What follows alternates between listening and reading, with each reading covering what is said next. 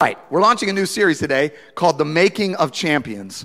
And this series thrills me to the bone. I want to say we're only going to do it for like 4 weeks, but we might do it for 10 weeks. We just don't know at this point. Because this series is based on a book in the New Testament, the book of Hebrews. And in the book of Hebrews, the writer of Hebrews lists all of these champions of the faith. Abraham and Isaac and Jacob and all the prophets and all that. And they go through this list of all of these heroes, these champions of the faith. And then at the beginning of the next chapter, it says, then since we, talking about the current us, since we are surrounded by such a great cloud of witnesses, in other words, since all of these heroes and champions of the faith are now witnessing us, watching us, right? Since we are surrounded by such a great cloud of witnesses, let us put off anything that entangles us. Let us put off any sin that ensnares us. And then it says, let us run with perseverance the race that has been set before us. And then it tells us the direction that we should run. It says, fixing our eyes upon Jesus, the pioneer and the perfecter of our faith. So what it's saying in the book of Hebrews is, don't just look at these ancient figures of history as if they're just some relics of olden times, the ancient folks of old. Look at them as models and as examples for you running your faith, running your race in faith. And so that's what we're going to do for the next several weeks. We're going to look at these champions of the faith because I believe that God wants to make each and every one of you champions of the faith as well. Amen, somebody? We're gonna dive in today, and I'm not gonna preach long, I promise you, because we have communion today. So if I start preaching long, somebody's gonna flash a card somewhere. There'll be Carol Cloud will probably run up and turn my microphone off. But I want to start today by reading a pretty big passage of Scripture and then get down into it and break it down. And the passage of Scripture tells the story of the person who I want to start with today, who is called the father of the faithful. The father of the faithful, his name is Abraham, and we hear his story in Genesis chapter 22. Follow along with me as I read. It says this: sometime later, God tested Abraham. Somebody say tested. He said to Abraham, he said, Abraham, here I am. Abraham replied. Then God said, take your son, your only son, whom you love, Isaac, and go to the region of Moriah. I want to pause for a moment here because there are 2 points I just want to quickly make. This isn't my sermon. This is just the lead up to the sermon, okay? But 2 quick points. Take your son, your only son, Isaac, whom you love, and go to Moriah. So first of all, he says it's its only son. Now, some of us have read the scripture, and we know that Abraham actually had 2 sons. He had Isaac, and he had Ishmael. So why does God say your only son? Well, the 2 sons represent two different aspects of Abraham's life, let's say. There's the son of faithfulness, and then there's the son of unfaithfulness. So God had promised Abraham years earlier, when he was much younger, he said, I'm going to make a great nation out of you. Out of your seed, many nations will be planted. The whole world will be blessed. As a result, I'm going to make you the father of many nations. But as Abraham got older and older and older, he never had a son. And his wife never had a son. They didn't have a son. And at a certain point, his wife Sarah had reached a stage in her life where she could no longer bear children. And so she came to Abraham and said, look, I know God promised to make you the father of many nations, but we haven't had any kids. So we may need to help God along in this situation. And so Sarah said, my handmaiden Hagar, why don't you sleep with her, have a son with her, and maybe that's the way God will fulfill his promise. So Abraham said, okay. And so that's what he did. And he had a son named Ishmael, but that's not the son that God had promised him. So years later, what happened is that God opened the womb of Sarah miraculously at the age of 90 years old. 90 years old. Abraham's 100. And God gave them this son, Isaac. And then God says to Abraham, listen, you can't remain in relationship with your son Ishmael. You cannot remain in relationship. I'm going to send him away. I'm going to take care of him. I'm going to make a great nation out of him.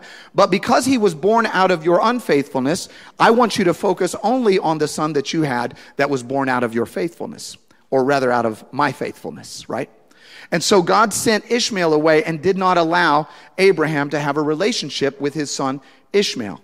He did not allow him to have that relationship with that son. So when we meet Abraham in this story, he now only has one son. He only has Isaac. And the other point I want to make is that he says in the scripture, it says, and this is the son whom you loved. Did you notice that in the scripture? It says, the son whom you loved. Can I just tell you this? We're in the 22nd chapter of the book of Genesis.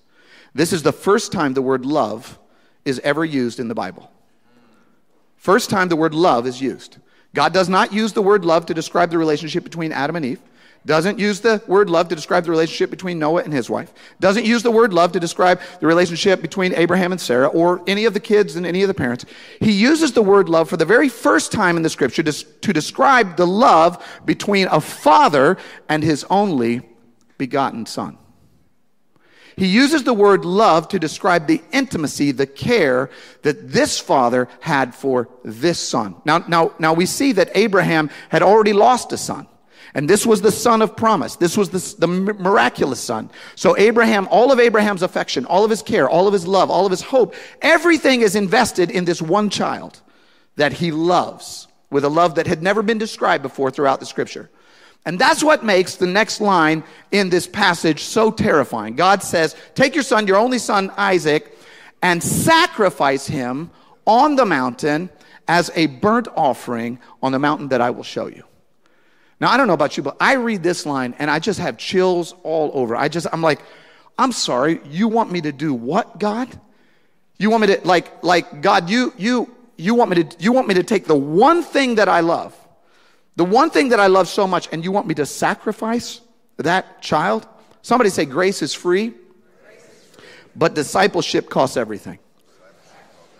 So when we meet Abraham in this story, God is testing him. We see at the beginning, God is testing him to see whether he's willing to surrender everything that matters to him. The next verse says, early the next morning, Abraham got up and loaded his donkey. He took with him 2 of his servants and his son Isaac. When he had cut enough wood for the burnt offering, he set out for the place God had told him about. On the 3rd day, Abraham looked up and saw the place in the distance. He said to his servants, stay here with the donkey while I and the boy go over there. And then he said something curious. He said, we will worship and then we will come back to you. Now that's interesting to me. Because God had just told him, go sacrifice your son on the mountain. And when Abraham told his servants what he was getting ready to do, he should have said, we will go there and I will come back to you. But he said, we will go there and worship and we will come back to you. We're going to come back to that in a minute. Verse 6 says, Abraham took the wood for the burnt offering and placed it on his son Isaac. You see, Isaac is carrying the wood up the hill for his own sacrifice. And he himself carried the fire and the knife. As the 2 of them went on together, Isaac spoke up and said to his father Abraham, he said, Father? Yes, my son, Abraham replied. And then the boy said, the fire and the wood are here, but where is the lamb for the burnt offering? Now, if it was me, this is where I would have tapped out. When the boy says, Dad, I see we've got the wood, you've got the knife, we've got the fire, we got everything we need, but we don't have the lamb for the sacrifice. And I'm the father knowing that my son is going to be the lamb. For me, I would just be like, God, you know what? I love you. I want to obey you. I fear you, but I'm out. I can't do it. I cannot sacrifice at that level. I don't really care if I'm the father of many nations at this point. I just can't do it. But that's not what Abraham said. Abraham says in verse 8, Abraham answered his son and said, God himself will provide the lamb for the burnt offering, my son. I like the old King James on this because the King James says, God will provide himself a lamb. We start to see a picture of what God is going to do.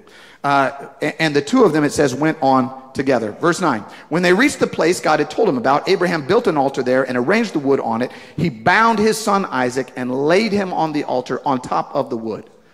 Then he reached out his hand and took the knife to slay his son. Now this is where you turn away. If this is a movie, you turn away. You just go, I cannot watch this. He took the knife, raised the knife to slaughter his own son. Verse 11, but the angel of the Lord called out to him from heaven, Abraham, Abraham. Now, if God calls your name twice, he wants your attention. Abraham. And Abraham answered the same way he did the first time. He said, here I am. Here I am, he replied. When you say yes to God's trial, then he'll call you back when it's time for triumph. He said, here I am. And the angel said, do not lay a hand on the boy. Do not do anything to him, for now I know that you fear God, because you have not withheld from me your son, your only son. Abraham looked up, and there in the thicket he saw a ram caught by its horns. He went over and took the ram and sacrificed it as a burnt offering instead of, somebody say instead of his son. So Abraham called the place, the Lord will provide. And to this day it is said, on the mountain of the Lord it will be provided.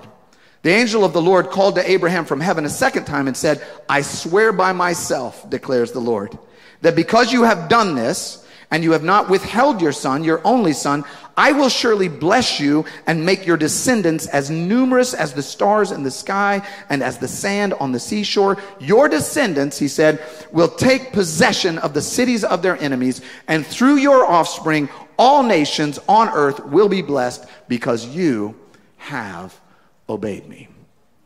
Today, for just the next few moments, I'm going to preach on the subject, this is only a test. This is only a test. Let's take a moment. Let's bow our heads one more time. Father, we praise your name. We praise your spirit. We praise you for being here with us today. I pray, Lord God, that you would fill my mouth with your words and you would fill our hearts with your spirit. You would open our ears to hear what you have to teach us. Lead us, God, and transform us through your word, we pray in Jesus' name. Amen. Amen. So if you live in the city of St. Louis, anywhere in the city of St. Louis, every first Monday of the month at 11 a.m. sharp, you will hear loud bleating sounds, loud sirens going off all around you. Every first Monday of the month at 11 a.m. And you might be tempted, if you don't know the local government, you don't know the local practice, if you're not familiar with what's going on, you might think that there's a crisis happening. You might think there's an emergency. You might think there's a tornado. You might think there's something terrible going on. But actually what it is, it's a test of the emergency system of the city. All they're doing is testing the sirens to make sure that they work. Now, some of you will not remember this, but back in the olden days, before the internet, every television station and every radio station used to have a test that they would play.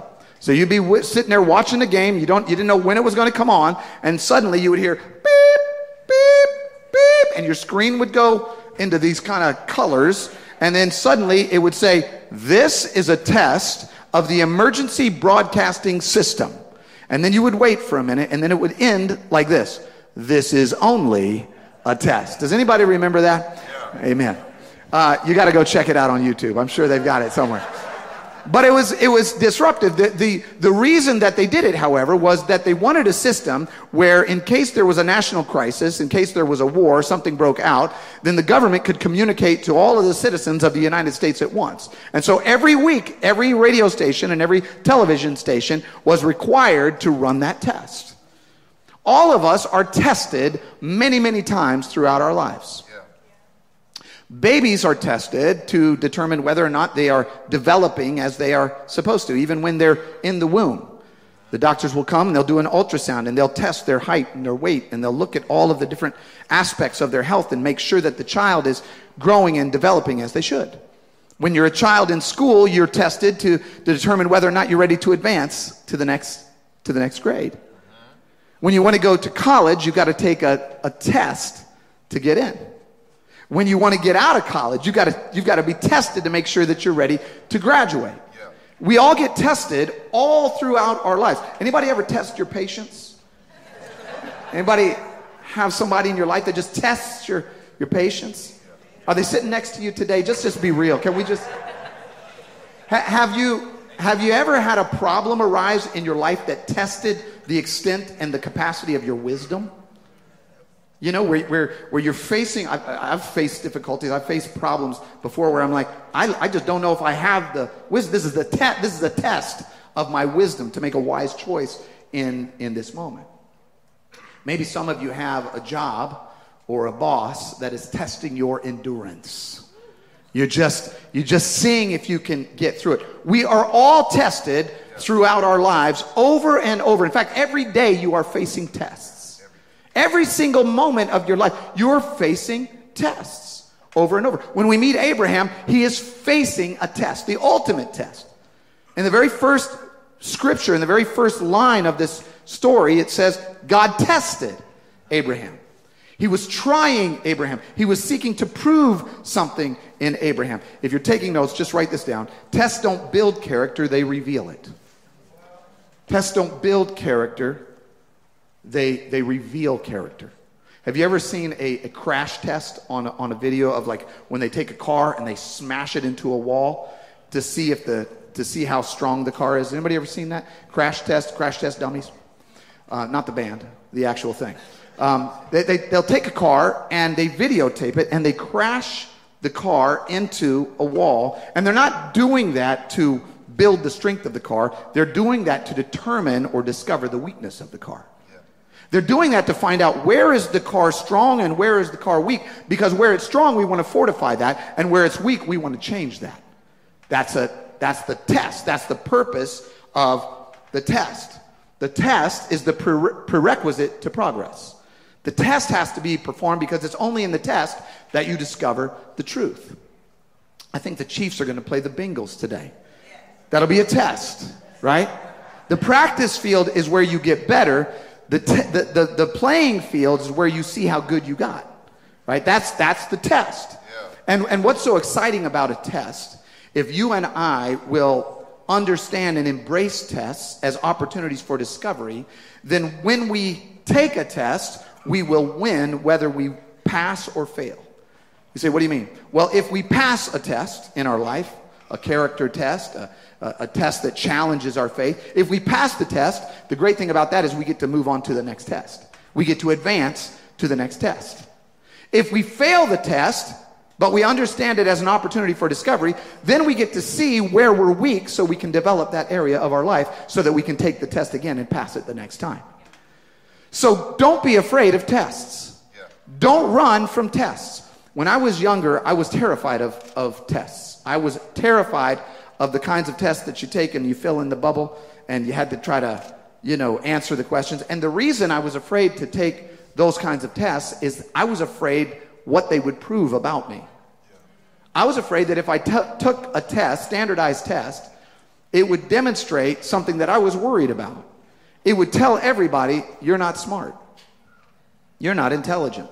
Wow. You can't take, and I had been doing well in school, and I thought, man, if I'm doing well in school, but I take a standardized test, and I turn out not to be so smart, then everybody will know that somehow I sort of hoodwinked everybody, and I somehow got into these classes, and I wasn't really smart enough to do it. So I wouldn't take the GRE, I would not take standardized tests, because I was too afraid.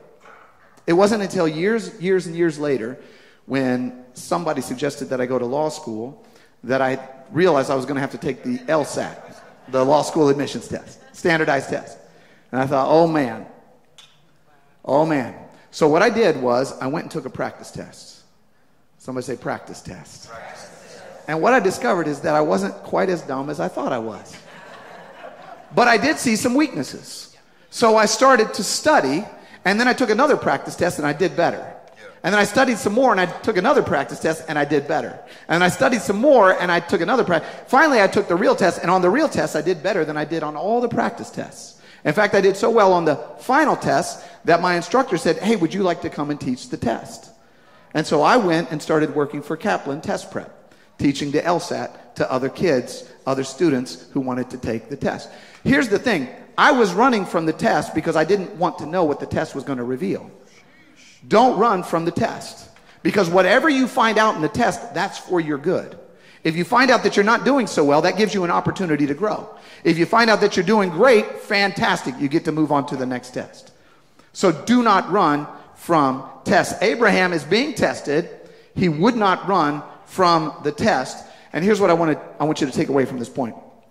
If you're in the middle of a test, don't say, God, get me out of this test. Say, God, what do you want to grow in me through this test? What do you want to grow inside of me as a result of this test? Now, with Abraham, what's fascinating is that it seemed like he already knew the outcome of the test before he even took it. Let's go back to that verse. In verse 5, he said this. He said to his servants, "Stay here with the donkey while I and the boy go over there. We will worship, and then we will come back to you." Now that's interesting, because he should have thought that his son was going to die up on the mountain. But somehow he believed that even though he was willing to obey God's command to sacrifice his own son, that he and his boy would come back down the mountain. If you're taking notes, write this down. Faith in the promise comes from faithfulness in the process. Faith in the promise comes from faithfulness in the process. My son Augustine loves to go to trampoline parks. I probably told you this before. He loves to go to trampoline parks, and he wanted to learn how to do a backflip at the trampoline park. That's what he wanted to learn. And so he asked me if I would teach him to do a backflip. Or it may have been the other way around. I might have encouraged him to let me teach him. I can't remember. Not important. So we stood there at the trampoline park, and this is how I taught him. I put one hand on his chest and the other on his lower back. And then we bounced like this. I said 1, 2, 3, and then I flipped him over and he landed on his feet. And I said, let's do it again. And so we did 1, 2, 3, and I flipped him and he landed on his feet. And we did that about 10 times. And then I took my hand off his chest. I just kept the one on his lower back. And we did 1, 2, 3, and I still kind of flipped him and he landed on his feet. But over time, my hand on his back got lighter and lighter and lighter. Until finally I was just touching his back, but I wasn't really assisting him. He was doing it on his own. And then came a time when I said, okay, I'm not even going to touch you. You've got this. And he tried it and he landed on his feet. Why? Why did he trust me that he could do a backflip? Because of my faithfulness in the process, he was able to have faith in my promise.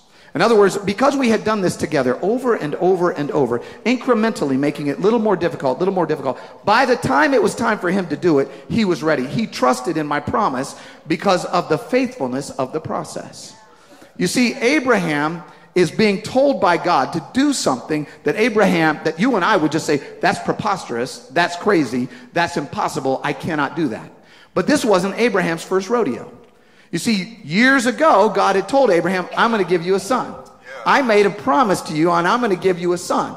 And as the years went by and Abraham didn't have a son, he had to put his faith in the process. And eventually, God gave him a son in a miraculous way. He gave him a son when it was impossible to give him a son, because Sarah, his wife, was past childbearing years.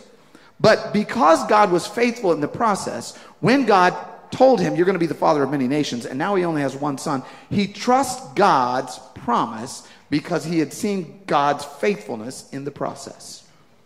Sometimes we have to say, okay, God, I'm going to trust you with a little thing. And as I'm trusting you with this little thing, I'm developing the ability to trust you with a bigger thing. And as I'm developing the ability to trust you with a bigger thing, at some point in my life, I'm going to trust you with an impossible thing. Wow. See, Abraham said, we're going to come back down the mountain. We're going to come back down the mountain because he knew that God was going to be faithful to his promise, that through this child, many people on earth, all nations would be blessed. So he was able to trust God's promise because he had been faithful in God's process, And here's the result. Because Abraham experienced the inconceivable by trusting God with the impossible. In verse 16, it says this.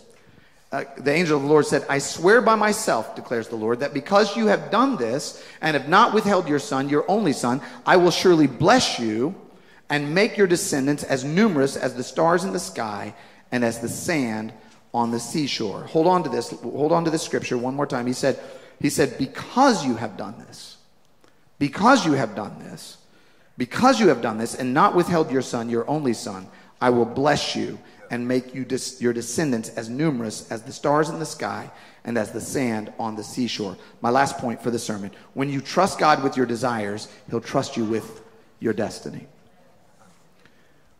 Jesus said this, except the seed go into the ground and die, it just remains one seed. But if the seed goes into the ground and dies, it produces many seeds. What Jesus is saying is, if you want God to take you where he wants you to go, you need to give up to him the thing that you love the most. You need to be willing to sacrifice to him whatever it is that you're holding on to.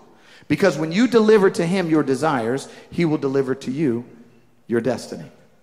He'll say, listen, don't hold back on the things that you love. Give me everything. This is why Abraham was able to be the father of the faithful, because the one thing that he loved the most, he was willing to give up for God. And God said, listen, now I can give you your destiny. Your success will never exceed your sacrifice. Is anybody with me this morning? Oh, yeah. Your success will never exceed. If you're not willing to give anything up, then God cannot give you what he has for you. Yeah. If you're not willing to open up your life and say, God, I'm going to give you everything, then God cannot take you where he wants you to go. You've got to give him the things that you desire, and then in return, he will give you your destiny. And here's the problem for all of us. The problem for all of us is that none of us do this like Abraham. We don't. We do not. None of us sacrifice like Abraham sacrificed. I would not be able to. I want to be a spiritual person. I want to be a man of God. But if God said sacrifice your son, I wouldn't be able to do it. We just, in fact, some of us won't even sacrifice things we like, much less things we love. Yeah. And God is saying, nobody here, I'm just saying other people online. All y'all up at Eckerd Park Nursing Home. No. We don't do this right. And so we see this picture of Abraham, this champion of the faith, and we look at him and we go, amazing, but I can't do that. There's no way I can do that. I just can't make that happen. Well, here's the beautiful part of the story. I want to take you back just to one scripture that at the end of this story. Actually, it was sort of the beginning of the story in verse 6. It said this. It said, Abraham took the wood for the burnt offering and placed it on his son, Isaac. I want you to just get the picture here. Isaac, the beloved son, the only beloved son, is carrying the wooden implements for his own execution up the hill to be sacrificed by his father. Come on. Is anybody with me? Are you catching that image? Isaac is carrying the wood of his own execution up the hill to be sacrificed by his father. Yeah. What the scripture is pointing here is to an event, not only that event, but to an event that happened 2,000 years after that. There was another only begotten son who was told to carry the wooden implements of his own execution up the hill to be sacrificed by his father. And here's the beautiful twist on the story. The beautiful reality of the story is that in the story of Abraham, with Abraham, God sacrificed a ram instead of his beloved son. But with God, he sacrificed his only begotten son instead of us. See, we are the ones that are carrying the sins of the world until that moment. And then he says, let me place the sins of the world upon the shoulders of my son. Let me sacrifice my only begotten son, because I know that in all of your strivings to be faithful, in all of the tests that I put you to, you're going to pass some, but you're going to fail some. Sometimes you're going to take a step forward, and sometimes you're going to take a step back. Sometimes you're going to do what I've called you to do, and sometimes you're going to fail miserably. And I can't leave it up to you as to whether or not you're going to have a relationship with me. Ultimately, I'm going to get you in relationship with me, because I'm going to sacrifice my son for your sin. You're talking right. And what I want for each and every one of us, this is my prayer for each and every one of us, and then we're going to take communion. My prayer for each and every one of us is that we would understand not just the complexity and grandness and grandeur of this story, but the simplicity of this story. Yeah. God said, I'm going to sacrifice my son for you. And if you will receive that sacrifice, then he draws you into relationship with him. Abraham was called the friend of God. A friend of God. That when somebody's your friend, you have intimacy with them. That means you know them. That means you know what they're going to do. So when God said, I want you to sacrifice your son, Abraham's like, I know my friend. He's not going to make me do something that I cannot do. Wow. He's not going to put me through that. So I'm going to trust him. And today I just want each and every one of us in our heart to open up our heart and say, God, I trust you with everything. I trust you with my sin. I trust you with my sorrow. I trust you with my pain. I trust you with my grief. Every test that I'm facing, I'm going to trust you with it. I'm going to ask you, Lord, to give me the strength to move through these tests. I want you to graduate me onto the next test. And when I fail, I'm going to lean back on the sacrifice of your son. And I'm going to say, thank God that you covered it all.